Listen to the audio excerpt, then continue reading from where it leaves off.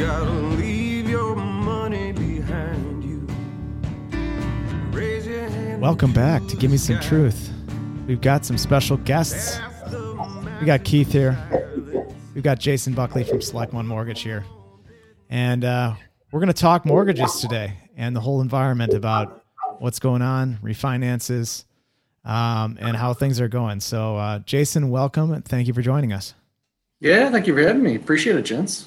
Can you just kind of explain your role and how your company works with people that are looking to get mortgages? Sure. My role, I'm a loan officer. I guess I'm president of Select One Mortgage. Started Select One Mortgage in 2017 with a college friend, and we've maintained a mortgage brokerage platform for the duration of our existence for the past 17 years. And the reason I find that it gives us the most flexibility. We're dissimilar to banks in the fact that you go into a local bank, they have the bank's vested interest in mind, whatever the rates and closing costs are for them on any given day, that just kind of is what it is, versus our vested interest is in the end consumer. We're trying to figure out who's going to be able to offer the lowest closing costs, the best interest rates to the end consumer to figure out, how we can get them really the best deal. So, we find that we can truly do a service to our clients by offering the best of both worlds and keeping it in we're a true small business. So, as far as our atmosphere and everything that we have is a true, mom and pop shop. So, we're happy to help clients save money. We're happy to help folks purchase, and that's all we do. All we do is mortgages. And so in terms of, how you're different from a bank, you can essentially go around and shop to different lenders for mortgages. Is that right? Yeah, that's exactly right, Keith. So what we try to do is just analyze the goals of the clients. Are they existing homeowners? Are they looking to gain a lower interest rate and save money on a monthly basis so that you as financial advisors can potentially take that savings and reinvest that? Are they looking to do cash out for some kind of debt consolidation or home improvements? They're looking to reduce the term to pay off more of the principal balance more aggressively. So for us, it's really just trying to figure out, what exactly the end consumer wants and how we can best play a matchmaker with the end lender. So that's exactly what we do is we shop according to whatever the consumer's goal is. And Jason, I know that this environment right now is a little bit different because you've got purchasers, kind of that first mortgage situation, which I think the market to that, from what I've heard, is not too bad. And then you've got a second situation, all the refis, and it's definitely a new world in the refinance world right now, correct? Well, it certainly is, and it's a different world for a lot of different reasons. On the onset of COVID-19, there was a lot of investors that either suspended lending, suspended different lending programs, or just completely got out of lending entirely. So it was very interesting to kind of live those first month or two, March and April during COVID when things were so uncertain. We were shifting entire pipelines to different lenders that maybe we haven't used in the past or at all. So it was definitely an interesting market cycle. I've been in lending for almost 20 years, and I've seen some vastly different market cycles, and this is certainly one for the books. Mortgage rates have never been so low. So everyone is taking advantage of those, whether it's, your first time home buyer that's purchasing, or you're purchasing your fifth house, or maybe you're just trying to take advantage of better rates for whatever the goal is. It's definitely busy times. I think mortgage applications are at all-time highs right now. Mortgage rates are at all-time lows. So it's definitely a great time to get your hands on cheap money. And so, what you mentioned, March and April, lenders kind of seizing up, and that's, usually what happens in times of really great uncertainty, right? They're less likely to lend. What have been some of the other kind of knock-on effects have now we're in August, have lenders returned to normal? Do they still have higher scrutiny? And then what are other, sort of things that may be different about the process right now than we saw back in January or Sure, this time sure. last year? Yeah, I think the vast majority of lenders have, to a certain degree, come back as business as usual. But by the same token, COVID still very much exists, and it's definitely affecting the entire lending arena. Government loans have been a little bit more scarce. Jumbo loans are finally coming back into the fold. They were some of the first to go. Different rehabilitation loans are still suspended. So. For the most part, your conventional loans, your people that are looking to purchase with 3 to 90% down payment, for them it's mostly business as usual. I think the folks that really are most scrutinized are those of us that are self-employed. Those are the people that have been hit the hardest with COVID. And because of that fact, from a lending standpoint, there's additional documentation requirements. You're dealing with more profit and loss statements that we need to obtain to make sure that profitability is still viable in 2020. You're having to get additional documentation from CPAs and that type of thing too. So I think that it's in some ways a little bit more cumbersome for the self-employed borrower to obtain financing, but it's still certainly possible. And I've noticed that the process just from start to finish, especially on the refinance, just seems to take a lot longer than prior processes. I've been through a few of these of their clients, and it just seems like it just takes a while now, and you just have to be patient. Well, yeah, to a certain degree that's true. There are some investors that are coming out now that are trying to, like, their niche is to try to be as expedient as possible. But certainly, there's so many different people that are trying to take advantage of these rates. Loan volume is so much greater, thus pushing turnaround times much higher. Some lenders are taking up to 2 weeks in order to issue a conditional approval or the first wave of underwriting in order to figure out basically the roadmap in which we need to travel to submit additional documentation to get your loan finalized. So. It's also been interesting throughout the past months that mortgage rates have continued to filter down. So those folks that, we initially called and said, hey, listen, we can offer you, 3% or sub 3% financing. Well, now rates are continuing to filter even lower. And so because of that, we've had to start over some of those loans in order for folks to take advantage of those interest rates, because we're not locked into any particular bank. We can flip your loan to a different investor and try to take advantage of those rates. So, a lot of folks that are doing refis aren't necessarily in a huge hurry because they know they're going to be obtaining the lowest possible rates, but they want the basement. And where is the basement? And is the biggest question. I mean, you guys can probably speak to that more than anyone.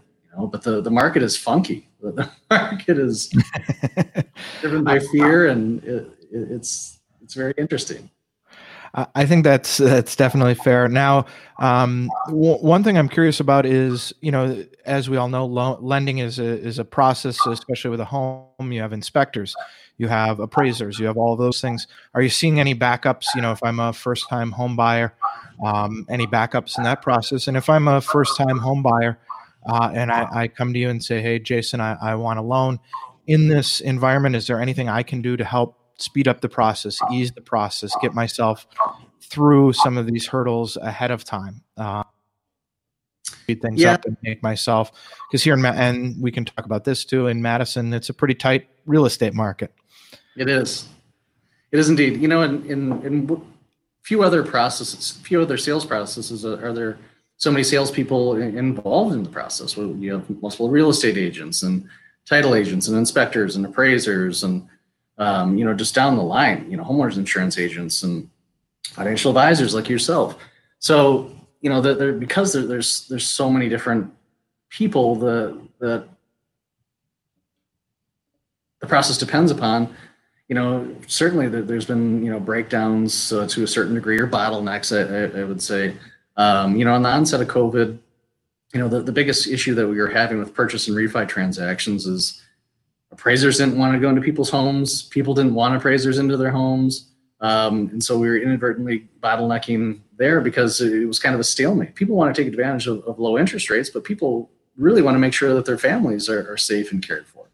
So, in order to figure this out, Fannie Mae and Freddie Mac announced that they'll allow more drive-by appraisals. They'll allow more desktop appraisals, meaning we can kind of keep the human factor more outside of the process. And, there's certain transactions that require a full interior, exterior appraisal. If you're doing more of a cash out refi, government loans, whether you're talking about FHA, VA, or USDA lending, they do require full appraisal still too.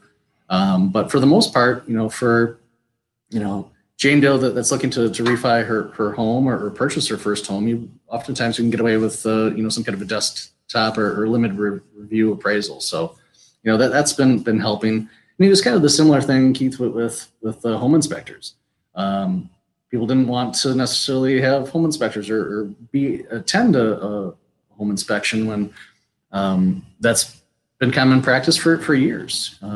Just trying to keep everyone safe yet socially distanced enough is a fine line and a balance. So it's I think your next point of what can the home buyer do in order to best prepare for the process is especially from a pre-approval standpoint, at Select Fund Mortgage, we try to collect all the documentation up front. So we're not trying to chase it after they have an accepted offer. We want to review all the income and asset documentation prior to. So this is a true pre-approval. If there's something that's going to happen that's not so positive, we want that to happen before folks write an offer on a home. So it's our goal to keep them safe. We do this every day. We all specialize in something. But I think, document preparation is big. And then just generally, we try to coach people, you need to have a homeowner's insurance agent lined up so that you can obtain that homeowner's insurance policy right away. We need to make sure that if you have a relatively tight time frame, we order a rush on the appraisal so that can cost the consumer additional funds. But if they're trying to be more aggressive with their time frames, then, that's something I think is imperative to talk about on the front. The appraisal piece is always going to take the longest. Even if we order a rush, it takes, inside of a week. Without a rush, it's a couple week process. So, we're certainly still working through the loan application and underwriting, during that time. But the sooner we can get the appraisal piece knocked out, the better. And two, for folks that have 20% down payment, oftentimes we can, or more, we can get what's called appraisal waivers, meaning they can forego the appraisal process entirely. Save that fee, and we can really go so much faster too. So, people that have, relatively good credits and good compensating factors, meaning good job time, assets and income, that type of thing, they 9 times out of 10 we're successful in order to get them those appraisal waivers, which is huge, especially for purchase transactions, because it just saves time. Jason, have you seen it? Has this kind of thawed out a little bit, or has it just continued to kind of accelerate over time and been a real bottleneck this whole way through? It's kind of been a bit of a bottleneck all the way through. That's why these appraisal waivers are so clutch. Especially for refis, we've been fortunate to help a lot of folks that either have strong equity positions or built strong equity positions and are more of your conventional borrower, where those are best suited in order to get the appraisal waivers. But no, things are. It's a supply and demand. That there's so much mortgages that there's just limited appraiser populations, and because of that fact, they can charge much more money for an appraisal, especially in an outer lying area. If you're looking to buy a second home up north, for example, oftentimes it can take, I've seen as long as 3 weeks in order to get an appraisal back, and it's to a certain degree appraiser extortion because they're charging much higher fees than what is normal. Because there's just such a limited population of appraisers in that pool. And, bankers and brokers alike have to use appraisal management companies where it's a third-party fence where we make the order, and then it goes on a rotation. It gets randomly accepted by an appraiser. And then they schedule with the listing agent or the homeowner. Well, that process takes a couple of days when it should be. You make an order and somebody calls, and it's a phone call. It shouldn't take that long, but so it's still taking some time. And the appraisal piece is least favorite piece of the process. just because it's you have no control over it. There's very little accountability, which is frustrating when you're trying to give updates, and it just kind of is what it is these days, and has been so since I think 2010 when trade came out with the whole anti-steering rule. So.